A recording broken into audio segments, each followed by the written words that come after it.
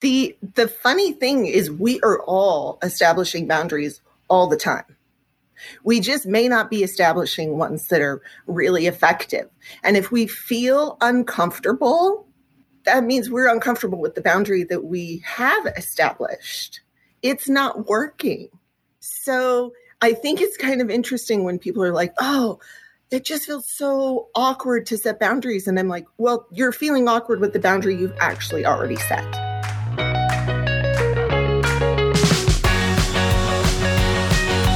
Life gets easier if we figure it out together. Welcome to The Lisa Show.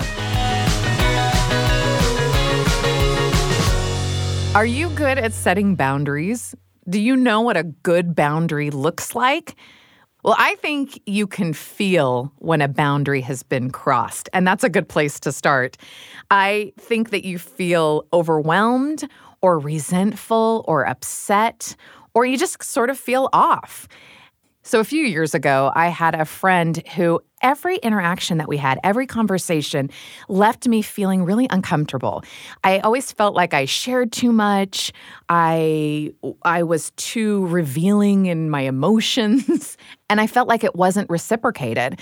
So I felt like I had just sort of bared my soul and it hadn't been returned. It was more of an interview than like a real conversation bringing us closer together.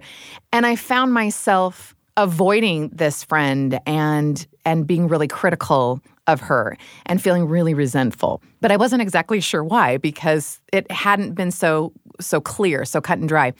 So a few years ago, I realized that and I thought, this is my boundary. I will be vulnerable. I will be real and raw with someone if it is reciprocated, if we have that friendship. And I think I had been a little bit too casual with it. So moving forward, when I saw that friend, when we had conversations, I would be, of course, honest and forthright and have a good interaction, but never go really deep. Because for whatever reason, and honestly, the reasons don't really matter, it wasn't reciprocated. And so I felt like in keeping that boundary, I was being true to myself and still being honest and still being authentic. Do we have a different kind of friendship and relationship than I have with my other friends? Absolutely. Does that make it less valuable? No, it's just a different kind of relationship. So in establishing boundaries in that way, it ended up being a really great benefit to me because I was still able to maintain a relationship and protect myself at the same time.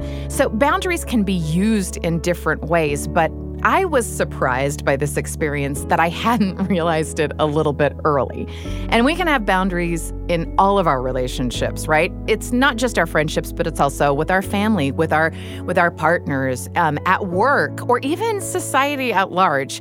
We get to decide what our boundaries are, and we also get to learn what other people's boundaries are, what they feel safe and comfortable doing, and negotiating this is a part of living life, whether we acknowledge it or not.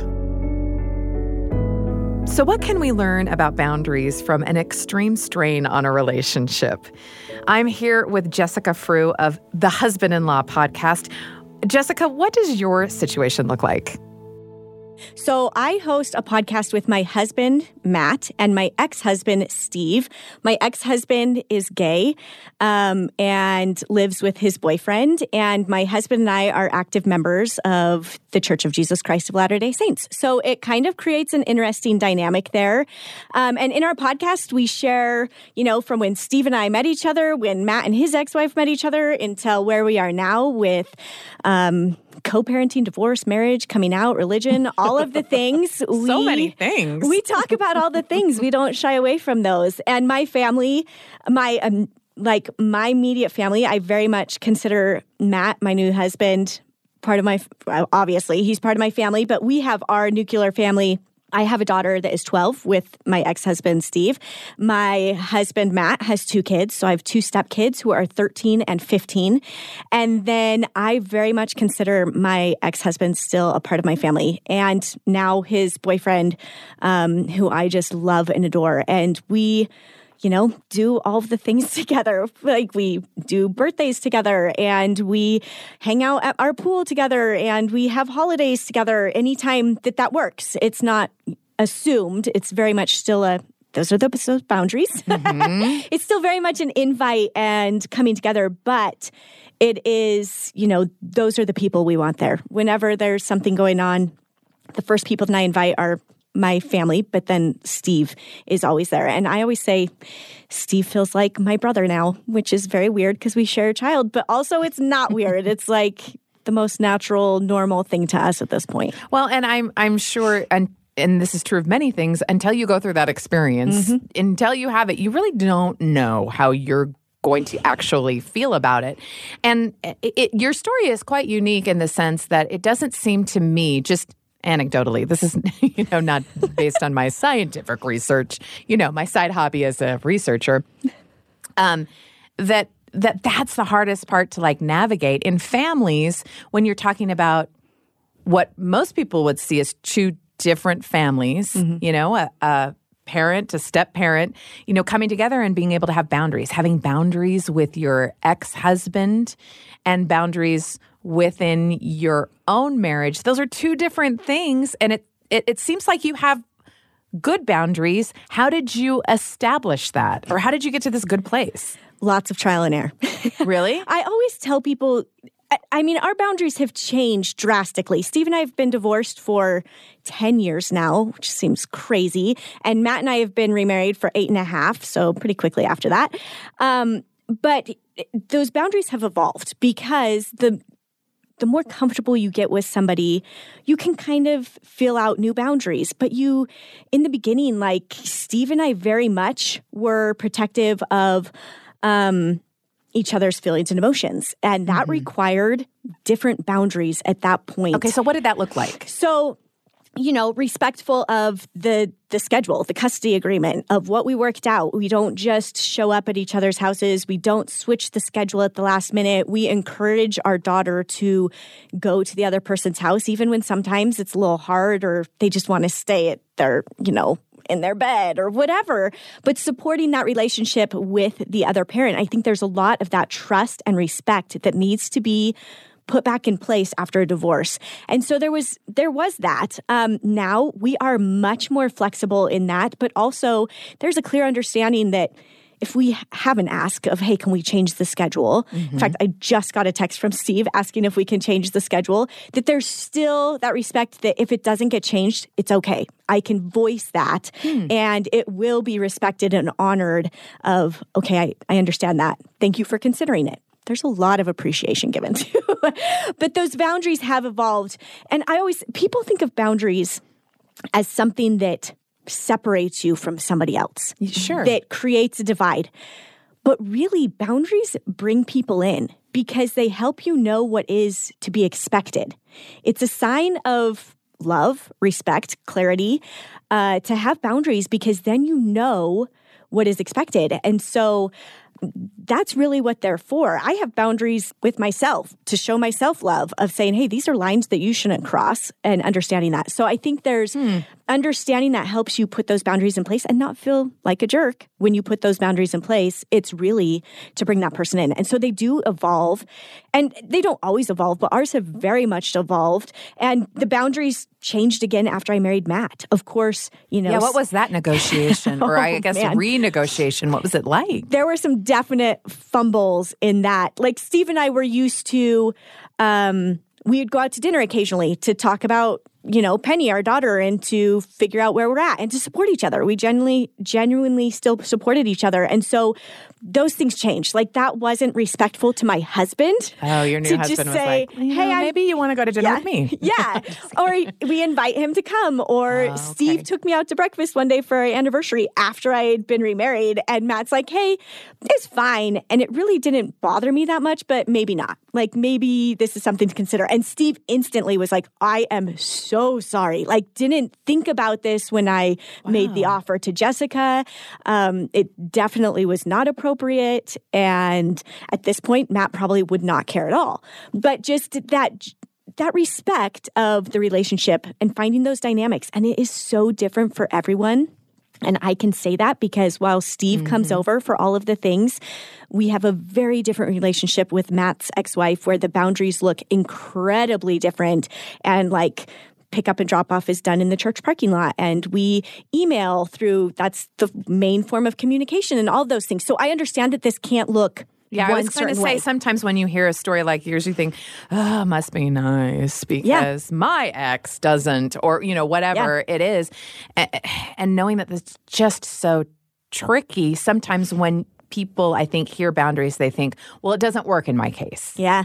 And so you're saying that you've seen it sort of on the other, and whatever your level of comfort is in sort of sharing, what is, establishing and renegotiating boundaries look like for someone who you don't have such a positive relationship with look like? Yeah. People are always like, would you, the first thing I think of is, they're like, would you have to tell them your new boundary, like this new thing that you realize you need? And I'm like, no. You do not have to. There are times when you might have to speak up for yourself or say, hey, I'm really not comfortable with this, but you don't have to say like, I put a boundary in place and I am no longer going to talk to you on the phone. And sometimes that's court ordered, but right. And stick to that. Court ordered boundaries are a little bit easier to follow. Even if it is court ordered, people will still try to push those boundaries, but still just, show up for yourself in that. If you know that things are going to be better for you, but also for your kids. If you stick to this boundary, give your kids that gift. It's not just a gift to yourself. It's also that the kids now know, okay, mom and dad are going to do pick up and drop off in the church parking lot. I'm going to walk from one car to the other. There's other people there. There's not going to be a fight when we get out of the car. There's not going to be an argument. There's not going to be whatever. They know that. And so they get to feel that peace and calm because they know what to expect. Instead of thinking, is there going to be a blow up? What's going to be brought up? Is somebody going to get thrown under the bus? Instead, they know what to expect. So it's giving your kids that gift too. And it definitely benefits you when you can put those in place. Well, and it does seem like that it's easier to feel like you have a strong family. If everybody's on the same page, whether it's hard or whether it's easy. It just doesn't matter.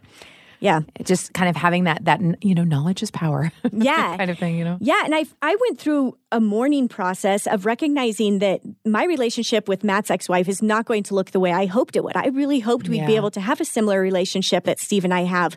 But it's not something that's going to happen, and that's okay. I had to let that go and also realize that we still have a great family dynamic when we're able to follow these boundaries, because we can be kind to each other and we can show support for each other and still encouraging the kids, this is your mom's time. We try to respect that. This is your dad's time. Hopefully that's respected as well.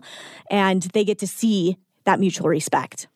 And have you ever bumped up into an uncomfortable renegotiation of boundaries with kids? Because kids don't often have, if they feel like they don't have a choice in it, but they also don't have the life experience to recognize yet, how helpful that can be. And if they don't understand it, how do they react? How have you negotiated that? So I feel like, again, in the beginning, they're little. Our kids were very little when we got married. And so we wanted to teach them that respect and trust. And so we very much stuck to schedules and timing and all of those things as much as we could. Now, as they've gotten older into teenage years, I think it's also important to show them that they can trust themselves, of saying, hey, I'm not feeling great about this situation at whoever's house.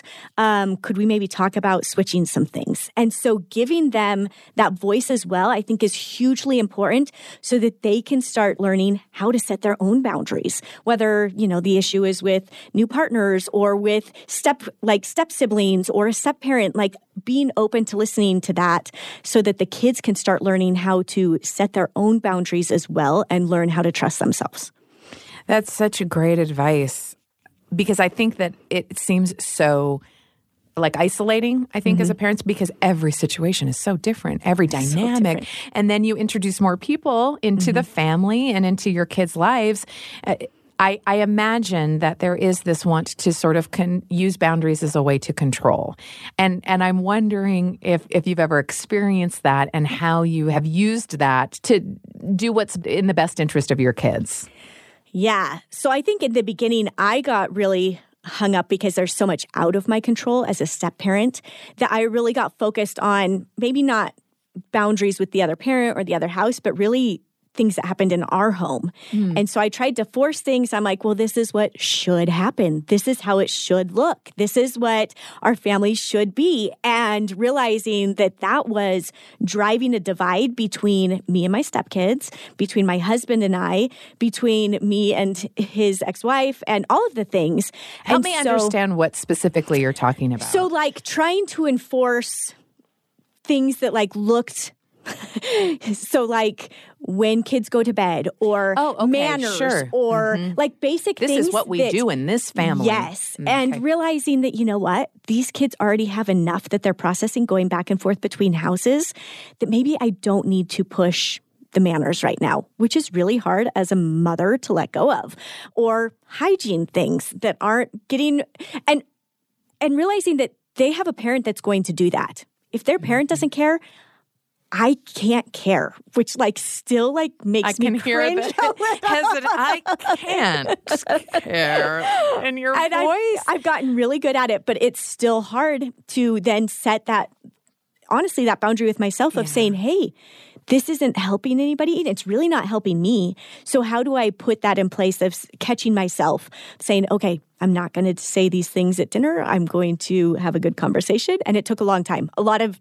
just sitting there biting my tongue through dinners and different things. You know, you can hide in some cases who you are to some people, not your family. No. Not in your home. Like it's all bets are off. Kids see everything. And so they see the best and the worst, but it's good that they see the struggle. And that's why I think your transparency is so great, because you're not saying, oh yeah, it's so easy. But there are so many families, millions of families dealing with this very thing right now and trying to figure out how to negotiate and how to renegotiate and what these boundaries are. You know, I was talking earlier to my sister about how, like, you know, boundaries, and it became very clear to me early in our conversation that we both had a different definition of what boundaries was. And I'm just curious as to how you came to know about boundaries. It seems like we throw that term around a lot and just assume everyone in society is on the same page. I really don't think that that's right. So what's your definition, and how did you come to say, hey, this is actually going to make my life work? Yeah.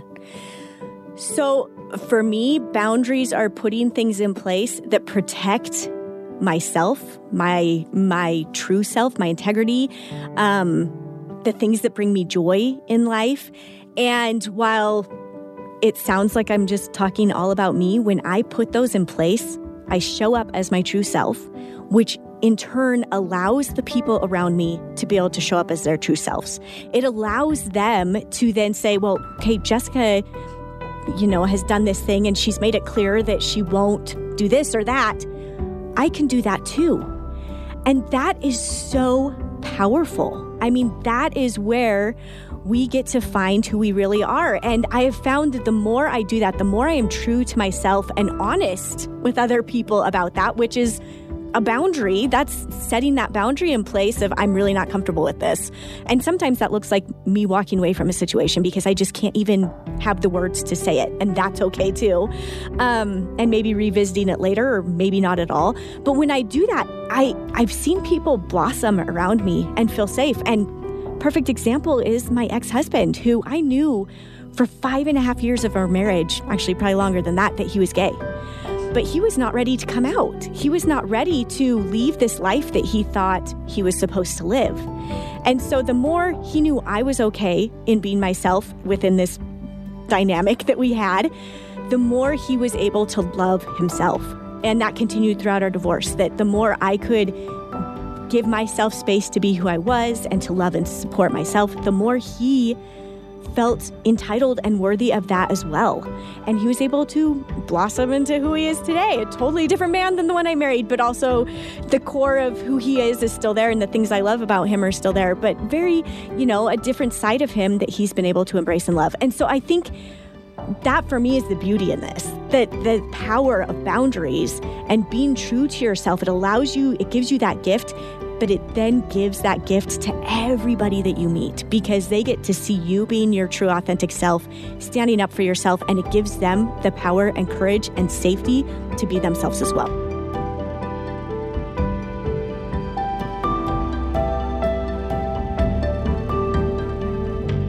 having and creating boundaries can create a lot of really uncomfortable feelings that I think a lot of us just naturally want to avoid. And so I want to have a conversation with Reva Cook as part of the Healing Group. She's a licensed clinical social worker and has experience in talking to people about these kinds of uncomfortable feelings that come up when establishing boundaries. So when you have an uncomfortable, conversation to have about establishing boundaries, I want to back it up first and just talk about the value of it. Like, what are the benefits of establishing boundaries? Like mental, physical, emotional, like why should we even care? Good questions. The funny thing is we are all establishing boundaries all the time. We just may not be establishing ones that are really effective. And if we feel uncomfortable, that means we're uncomfortable with the boundary that we have established. It's not working. So I think it's kind of interesting when people are like, oh, it just feels so awkward to set boundaries. And I'm like, well, you're feeling awkward with the boundary you've actually already set. So boundaries are all about health. Boundaries are about health for relationships with other people, with ourselves, with our time, with our money, with our physical possessions. It's all about using and being able to use those things in ways that allows us to get the most out of life and I like that. Have the best experience. So how has this worked in your own life? Well, I'm a human, so I have to set boundaries, right? Being able to set boundaries with our jobs and our kids and our partners, our friends, it enables all of us, me included, to be able to be hopefully a better version of myself. When I'm functioning in a place of good boundaries, I am taking responsibility for what I'm responsible for, and I'm not taking responsibility for things that I'm not responsible for. Okay, so give me an example about how that might work. Because sometimes I feel like everything's my responsibility, and especially as my kids get older, and I'm trying to establish kind of boundaries with that. So, how does it work? Yeah. I'm curious, do you have an example from your kids? I think boundaries, the easiest way to learn them is to hear how other people are doing them or not doing them. So I can totally have an example, but I'm curious if you have one. Yeah, I mean, let's both share an example, right? Like, because I think that's how we really learn, right? In real life. So I appreciate you being generous and being able to do that. For me, right now, what I'm experiencing is how do I reestablish or negotiate boundaries for my adult children who are still in school, who still need some financial assistance? Love this. Okay. So I like to talk about the ABCs of boundaries. A is the awareness. We've got to be aware that there's something we need to establish, some sort of structure around, and the awareness comes from feelings of confusion or pressure or just feeling kind of, I hate to use this therapist-y word, but unsafe sort of in the situation. And so the B is behavior. What are you willing to do? Boundaries are about what we're willing to do. It is not about what we want someone else to do. That's a request. That's a real common confusion point we get with boundaries. People are like, well, I set a boundary with them. I told them, da, da, da, da, da, da. And I'm like, that is not a boundary. That is a request. The boundary is what I will do if you don't meet my request. Well, that's a lot more simple too, right? Because then that's something that I can control. Like I can help with this much money, or I can help with this, on this particular day for my time. Exactly. Perfect. And so, with the kids and money and stuff, you would think about, what am I willing to do? What can I not do? What can I tolerate in this situation? And then the C is to clarify that, to let them know this is what it is. Many times when we set boundaries with people, the what we're going to do part is kind of implied, which sometimes is fine for informal sorts of boundary settings.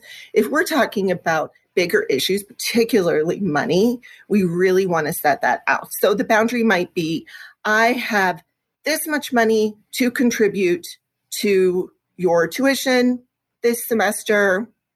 I'm happy to help you try to brainstorm what to do with the rest of it. I'm happy to listen to your feelings about it. But after I've given that money, I don't have any more to give you. Your kid may have all of their own feelings about this. Well, they do. That's the thing. And each kid has their own feelings. Yes. So you think you get it right with one, or you know, you can anticipate it. And then it's going to be an entirely different conversation, obviously, because it's a different person. Here's the thing. The success of a boundary isn't if the other person is happy with it. Oh, okay. How do you measure success then? So success is you figuring out what you feel comfortable with and letting them know, and then you sticking to what you'll do. The other person is allowed to have their own feelings about that, and that's their responsibility. We can have empathy. We can be kind and compassionate. Sometimes people think setting boundaries is about saying no or being mean. And I'm like, you can set a firm, clear boundary in the kindest way with the most empathy for how someone feels about that. And they may give you feedback and be like, well, I think that is not a great boundary. And I think you should do this or that. And you can say, I will take that under consideration. And then you can decide, do I want to shift my boundary? Do I not want to shift my boundary? Boundaries can be very, very flexible. So an example, this is one that we've been dealing with at our house. Okay. I have young adult children as well. And they are coming and going all the time. Yeah. Okay. And one of the boundaries that we have set is you are welcome to live at home as long as you are actively engaged, and we will room board covered, as long as you are actively engaged in forward movement in your life. You're in college, or you're, doing something that's moving you towards bigger goals in life. Okay. And you contribute to the household by cooking one meal a week and helping with yard work so many hours a week and helping with chores. Specific chore once a week. Great. That's what we're willing to do. And then we're asking you to do these other things. But here's the boundary part. Okay. If you can't do those things, you can choose to leave and go live on your own again and do it however the heck you want. Or we're going to charge you for us doing your cleaning or doing your chores. Okay. And we have had to hold that boundary. So and people were so mad. They did not like it. Do you just give them a bill, or you just text them like, you owe me this much because you didn't do any chores this week? We did Venmo requests. Did you? Did they do it? Because again, that's a request. It is. They responded. They were mad. They didn't like it. They didn't think it was fair. But we had a good enough relationship that they did honor that request. If they hadn't honored the Venmo request, we would have had to set another boundary with them. Like, you have 2 days to respond to that Venmo request, and then we're doing whatever. There's a saying in therapy that a boundary protested is often a sign that that boundary was really needed. Oh, okay. So if you do get that kind of tension and pushback, then you probably hit the right place. Yeah, it means there's something there to work on. They are not being good with their boundaries. Boundaries exist on a continuum. So when I said we're all setting them, we all are. And it's ranging from really porous boundaries, which are very loosey-goosey. I want you to be responsible for my stuff. I don't want to be responsible for my stuff, all the way to really rigid, which is I am not willing to be flexible. I am not willing to consider other people. So it exists all the way along there. And in a healthy place, we ask for what we need and other people respond, and we work together to kind of help all of us feel healthy and safe and be able to live our lives the best way that we can. Well, and that's such a great vision, right? Like, this is what we want in our families and in our relationships. Healthy, happy, clear, understood, so that we can have really deep, meaningful connections. But sometimes in that moment, we're like, at least for me too, I don't want to be mean. And it feels mean when I have to like hold fast on a boundary, whether it's about, a rule in the house or what I will and will not discuss or I don't know, sometimes and especially in families, I think it can get tricky if we're going on beyond kids, like a parent-kid relationship, but we're talking about like with your spouse or with your in-laws or with your parents or with your, sister-in-laws. You have these kinds of different boundaries depending on the relationship and how close you are with that person. And they can create some of these feelings of being uncomfortable. So while we might really like agree with all the principles and go, yes, I'm going to do it, I'm establishing a new boundary because I feel uncomfortable in this thing. So I know I need to. And then we go to do it. And then we are afraid that we're going to come across as mean or demanding and be sort of kicked out of that relationship or ignored. And so how do we push through those kinds of fears or even talk about it before we establish those boundaries? I think being aware of ourselves and having a good sense of our own identity, what's important to me and what's not important to me, will make it easier. Also, understanding how to regulate our own emotions. Can I take some deep breaths? Yeah. Can I remind myself this is going to be okay? Can I remind myself if they have a fit, then that's a sign to me that either I'm being too rigid or porous and I need to shift, or is it a sign that they are being too rigid or porous? And this is a bigger relationship issue, and I'm not going to solve it with this one particular boundary setting experience, but I'm going to have to keep working at it. I find it really helpful to remind myself that I am not responsible for how they feel about my boundary. And sometimes we can remind people of that in kind ways. I think we can set boundaries with soft, kind voices, honoring someone else's feelings about that. I know this might be hard for you to hear. I wish I could fix this for you. I wish it was possible for this to be different, but this is how it needs to be. And I think we can set boundaries with that and even acknowledging this sounds really hard for you. You don't like this. Yeah. And kind of being with them through that. That's an interesting perspective. I have seen, unfortunately, so many different relationships where people just walk away from the relationship, right? And just say, I'm not even going to talk to this person or deal with it, whether it's a ghosting situation or a boundary that says, I'm not going to see you or talk to you for a long time. And that always seems to me to be so extreme and not what we want when we talk about having good, strong, happy families. Yeah. So, what is it that we can keep in mind when either we feel the tendency to do that? And again, in extreme cases of, abuse or, horrible neglect and things like that, that may be a necessary, right. Because boundary. It's about health. And if that's what you have to do to be healthy, there may be some people that shouldn't be a part of your life. But in most relationships, when it gets to that extreme point, what I have known is there's been a lack of small boundary setting along the way. And then people just hit a point where they're like, I don't know what to do about this. And I'm overwhelmed. Right. And I'm just done. And so by not taking responsibility for our own actions and our emotions, or by taking responsibility for someone else's, in small ways, we actually are postponing and increasing the amount of pain and discomfort. So it's like, am I going to have a teeny little bit of uncomfortability here? I'm going to take it all in. I'm going to just not say anything, and it's going to bubble over at some point.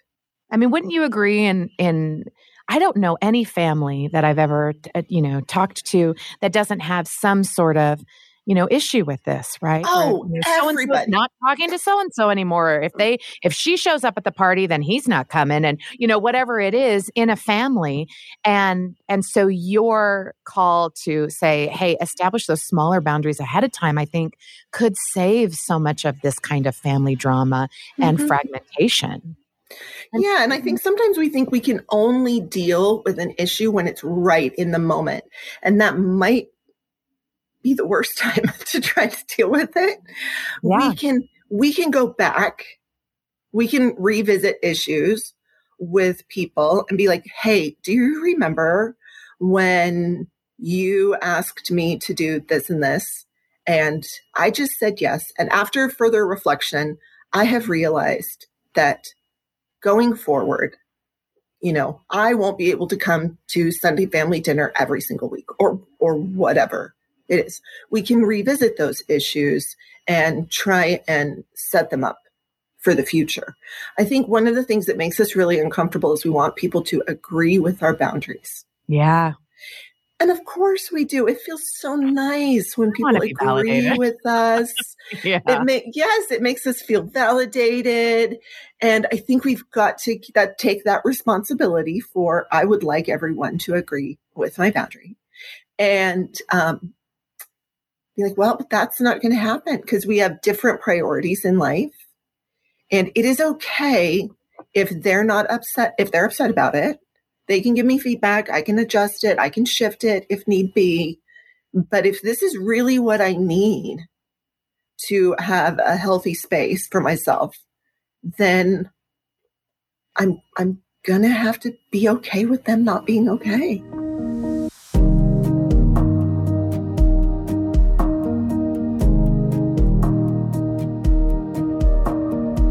I'm joined by my good friend and conflict mediator, Emily Taylor, who has really talked and guided a lot of people through negotiating boundaries when conflict inevitably arises. You're the expert on this, and we've had a lot of chats as friends about this very thing. So I want to ask you about what your experience with boundaries is with your family. Wow. Lots of experience. So as you know, I have a lot of kids, but also I think sometimes it's tricky. We just define our family as like parents and kids, but there's a lot more to it, right? You have in-law relationships, you're an aunt and uncle. Anyway, there's a lot of different roles that we can play. But in terms of boundaries, just a quick definition, on my part, is basically it's like a psychological limit or an expectation for how you want to participate in a relationship. So that could be a family boundary. It could be an individual boundary. It could be like within a couple. Like we talk about this stuff in public, this stuff we talk about in private, right? So it's a negotiated space about how you are going to behave and then how you're hoping the other person is going to behave towards you. So there is some hope involved in there. Like, yes. I hope your behavior is aligned with this, but if it's not, here's where I stand. Yeah, and there's negotiation. So say, for example, family boundary. Even yesterday, I found myself doing the dishes again.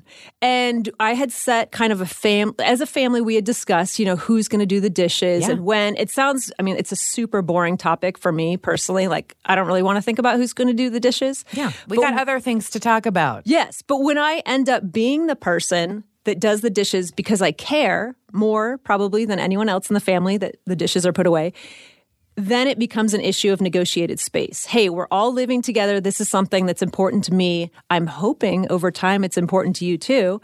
Like yesterday, I actually kind of bent my boundary. My boundary is I'll usually harp a little bit and be like, hey, it's time for you to do dishes. Please do your dishes. But what's healthy is allowing sometimes to be flexible. I gauged the family feeling last night and was like, you know what? I have the energy to do this. I don't really want to push on this person right now. They seem like it would cause too much stress in the relationship. So I did the dishes. But if I do that every day and I take a kind of like I oblige every time, I'm going to blow. I know I will. So I like to call that obliger fatigue. So if I don't consistently back up my boundary, other people are probably going to know that they can push on it. And then I'll end up doing the work and maybe resenting that person or maybe getting crazy and push back really hard when they don't do what I want them to do. Well, nobody knows you better and more intimately than your family members, right? So Exactly. they know how to push your buttons. They know how far they can push it or not. Yes. And so that's an interesting question about how you maintain. I know that the internal dialogue that I would have would be in that moment, how do I maintain this boundary and say I'm serious about it? But also they're super stressed out and I don't want to add to their burden. But if I do it, I'm sending a message. But if I don't do it, I'm also sending a message. Exactly. So I think that's where, again, even just like setting a boundary to begin with, I think some people set them really fast, like in a relationship. They'll be like, you know what? I just don't text. If I don't respond to you, great. But I think most people who have struggle with boundaries, we don't set them early enough and we're not consistent and then we're not willing to kind of flexibly change them as the relationship changes. We may kind of keep it a little bit weak as we go along. We're like, oh, well, I'll kind of test this out. And then when it becomes a problem, then we try to set a boundary. But there's so much time has passed that we don't feel comfortable setting a boundary. Like it feels awkward. They're like, why didn't you tell me in the beginning that you were going to be mad about this? Yeah, months ago. Yes. But if you were trying to kind of figure out the relationship or figure out what you really, now I know what I care about. So give me an example about how that could work in practice. Okay, so this may sound silly, but when my husband and I were dating, he had just come from a bad breakup. I had just come from a good breakup. Okay, good. So it was a little funny because he was concerned about certain things in the relationship. Like he brought up, even talking about money. It sounds silly, but even in a dating relationship, once you get serious, it actually becomes more like, sometimes I might pay as a woman, sometimes he might pay as the guy, right? Instead of it just being like, hey, I invited you out. So it sounds weird, but as a boundary, he was he talked about it openly as we were dating further along. And then it was it would be normal now that we're officially dating that sometimes I would help out. I have talked to I have a friend who actually that was an issue in their dating relationship. They both have, they're divorced, they have kids. And then he told her, well, I think you should pay for something sometime. And she was like, what? I'm a single mother with 5 kids and why should I be paying for this date? But he saw it as a symbol of hey, you have to show that you're interested in this relationship. So what did that bring about? That was a big conversation for them. Why are you asking me for this symbolic behavior that actually totally stresses me out? So yes, feel the relationship out, but also when those things come up, those may be kind of signals whoa, that doesn't work for me. So how did they resolve that? I have to know. I feel bad. They ultimately are not together. Oh, they broke up? Yeah, they broke up. But it was years. It was years of but for her, it was so offensive that he would put her in a position to show her generosity of spirit by paying for something when she was really struggling financially. But for him, it was a sign that she was invested in the relationship.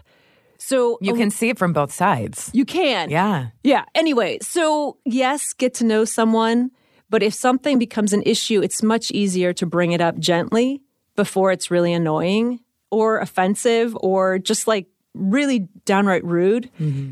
But bringing it up in a way and saying, you know what, I've noticed that when we, go out, there's kind of this hesitation before the bill comes. What's that about? I'm used to when I date men that they would pay for me instead of it being a big fight on Sunday night after the weekend's happened and he paid grudgingly and then you have to have this big conversation. Does that make sense? Anyway. Yeah, absolutely. Is this something that you have navigated well, or maybe had some bumps in the road with your own family? For sure. I think that I tend to be a people pleaser. So I want to be able to do everything that you expect of me. But as I've gotten older, and maybe this is the middle-aged woman coming out of me, I'm like, I'm tired of doing this. Yeah. So I think tired is a big theme for moms. Yeah, there's the tired. But sometimes you just get tired of sacrificing as a kind gesture, and people don't reciprocate. They actually just expect you to keep giving. And if that, it's not sustainable. So boundaries allow us to continue a relationship in a healthy way. Like, instead of just someone like, it's like a Death Eater, like coming to suck you and be like, oh, I can tell she's a pleaser. I had a boss. So, for example, I had a boss in a Midwestern big town at a nonprofit, and it was obvious she was used to getting her way with just about everything. I was new, testing the waters like we were talking about. I kind of went along with it. And then I would hear her and I talked about this in my book, actually. I think I changed it to someone else besides myself. But now that we're on radio, I'll just say it. You get the real story. It was me. Anyway, but she started bad-mouthing there were two of us in the same work position, and she would just criticize her. And I kind of said something to stick up for this person. So a boundary was, hey, if I'm on a work team, we don't talk like this. But she was my boss, so I was a lot more gentle. And then I made this slight mistake. Honestly, it was a very small mistake. And so then she started criticizing me. And she pushed on a boundary of how, like, I started to really struggle. I felt insecure. I mean, driving into work every day, and I felt totally stressed. And after counseling with some good friends and my new husband at the time, I decided that it wasn't worth my mental health to continue working for her. Wow. I had the option to quit because financially we were in a situation where I could do that. But once I went in and just said, you know what? So-and-so, Jan, whatever your name is, I'm not comfortable with this. I'm going to be leaving. And then, interestingly, you can find the surprise in my book of what happened to her. But there was a firm boundary of, if I'm not even going to be able to even function, this isn't sustainable. So if I could think about those things earlier in the path, now when I go to get a job, I'm pretty honest about what expectations I have. So with my former boss that I just had here at BYU, I actually told him, I said, I do really well with with just sincere praise, and I like a lot of independence, and I will work really hard for you. And it was interesting to watch him follow up with exactly what I had asked him for, and he would just give me honest, sincere praise, and that's all I needed. And I functioned in a great way, but I asked for it. So a boundary I had was, I need some freedom, but I also need some words of affirmation. That's my love language, main one. And it worked brilliantly. But I asked for it up front because I had experience with the opposite. How do you teach that to your kids, to make clear boundaries? I think through direct experience. I'll talk to, say, I have lots of teenagers in my house right now. And my expectation is that they're not on, say, I'm not a fan of pornography. That's not something I really enjoy that they would be watching. So we have an expectation of when you're on the computer, we set structural things, but we also talk about it and revisit the issue, and kind of like, not under my roof. I'm not authoritarian because that doesn't work, but we talk through it and we come up with something that works for both parties. And I think that through parenting, like everything the research says, if you have high structure, high warmth, and respect for your child's autonomy, those kids tend to do the best. With boundaries and with for sure. Emotional. Yes. We get scared as parents, so we will start trying to control everything, but it actually backfires. If you try to control and withdraw your love when your kids don't do what you want them to do, that kind of being a personal boundary, it actually can create the exact opposite of what you want. So resist. Yeah. Resist the urge just to control. Yes. Even if we know better Yes. and love them the most. Yes. And we're right. Ask for forgiveness. Right. Sorry, I crossed your boundary. You're a person. You can make decisions. What do you do in a situation, because this inevitably happens, where you've set clear boundaries, people know what your boundaries are, but there's that one person who's like, yeah, but I'm the exception because I'm your spouse, mom, sister, I mean, whatever, best friend, whatever it is. And what do you do in that situation? I think first, self-reflect. The relationships are dynamic. They're going to change over time. So one boundary that you had in the past, it may be the same. It may need to be revised. So always considering that a boundary, while you set it, maybe it's not functioning like you wanted it to. Boundaries, especially in close relationships, are set so that you have enough to sustain yourself, that you can love the other person, that you can experience intimacy, right? Mm-hmm. That's why, at least for me, that's why I set a boundary. It's a great motivator. So if it's not working and it is an intimate relationship, you probably need to have the conversation. But sometimes I need a little space, and I have my little tribe of a few people that I talk to and say, hey, is this, am I off here? It's easy. And then what I always counsel people to do, and again, as a mediator, is consider what your main needs are. So if I'm setting a boundary, I consider what my needs are in that very intimate relationship you're implying. Uh-huh. And then I try to brainstorm. So instead of saying getting counsel and my friend says, oh, you should just blah, blah, blah. You should just tell your husband, don't do that or whatever. Yeah. Thanks, Janet. Super helpful. Which is fine.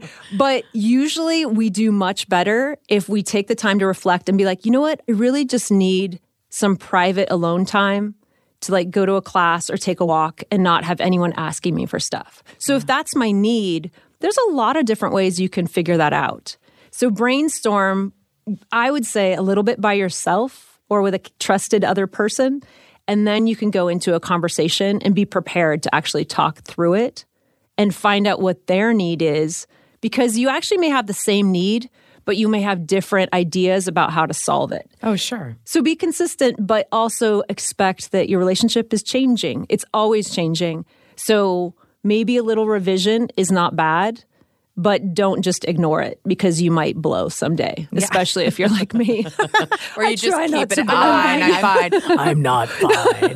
Right? Or you start grumbling to other people and you're like, I don't want to be this person that's always complaining. So, well, you bring up a really good point, because I can tell when I am the grumpiest, why do I hate everybody and everything? I think to myself, okay, so maybe I need to establish some boundaries because everyone else is fine.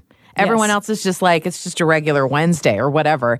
And if I am feeling that way, then that means I feel overworked or underappreciated or taken advantage of or just too busy. And I think, okay, so this is not how I want to live my life. I'm in control of that. I got to set some more boundaries. But I don't know why I have to learn it so dramatically. Well, I don't think you're the only one. But I think that feeling of everybody else is fine, but I feel used. When you feel used, it's usually a sign that you're not sustaining or you don't have good enough boundaries. Okay, so you're caught in this moment where you're just oh, it happened again. Yes. And you feel that. What's the best way to get out of it?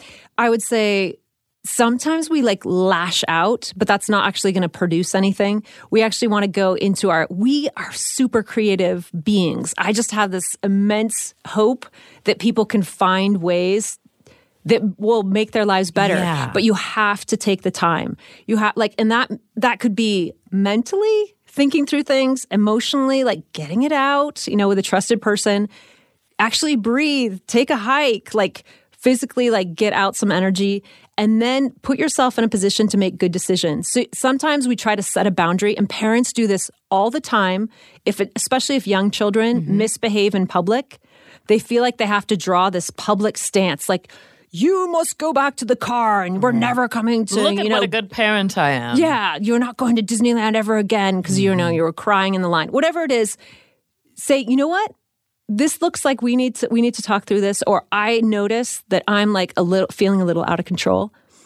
I need to do some me search. So my good friend Andy, he talked about, like, even I was having some like health issues, and he's just said, maybe you should do some me search. Just take some time. I like this. Yeah. Figure out what's going on with you. Don't make any rash decisions. Just see what would benefit your life and slow down a little bit. Oftentimes we try to go faster through conflict when we actually need to go a little slower and observe. Do a little me search. Do a little search about the people around you too. And I guess that looks like what? Meditation, hiking, whatever. For me, I think taking a nap or just, I mean, It could be. I'm like, are you hungry? Are you tired? Yeah. Lisa? Like, Yeah, I think of actually your basic needs. Like, what is it? What do you need? I think of Maslow's hierarchy of needs. Like, if you're not sleeping, if you're not eating, and interestingly, little plug for a great new book called Breath. Like, if you are not like breathing deeply and like actually getting the oxygen or whatever you need, you're going to be off a little bit. So just take time to figure out what it is. The Lisa Show is a production of BYU Radio. This week, our show was produced by Lisa Valentine Clark, Richie T. Stedman, and McKay Menden, with help from Tabby Freitas, with music and sound design by Katie Johnson and Sam Clausen. We would love to hear your feedback about the show. You can reach out to us on Instagram or Facebook, or email us at thelisashow@byu.edu. Next week on the show, a special conversation with actor and comedian, my friend Kirby Hayborn. We don't want him to show up and the thunderclouds come up. But there's a part of me that was on the inside, like, remember all those times you were on top of me, beating the crap out of me, and you made the dog come over and lick my eyeball?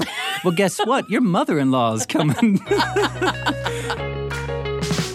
That's next week on The Lisa Show.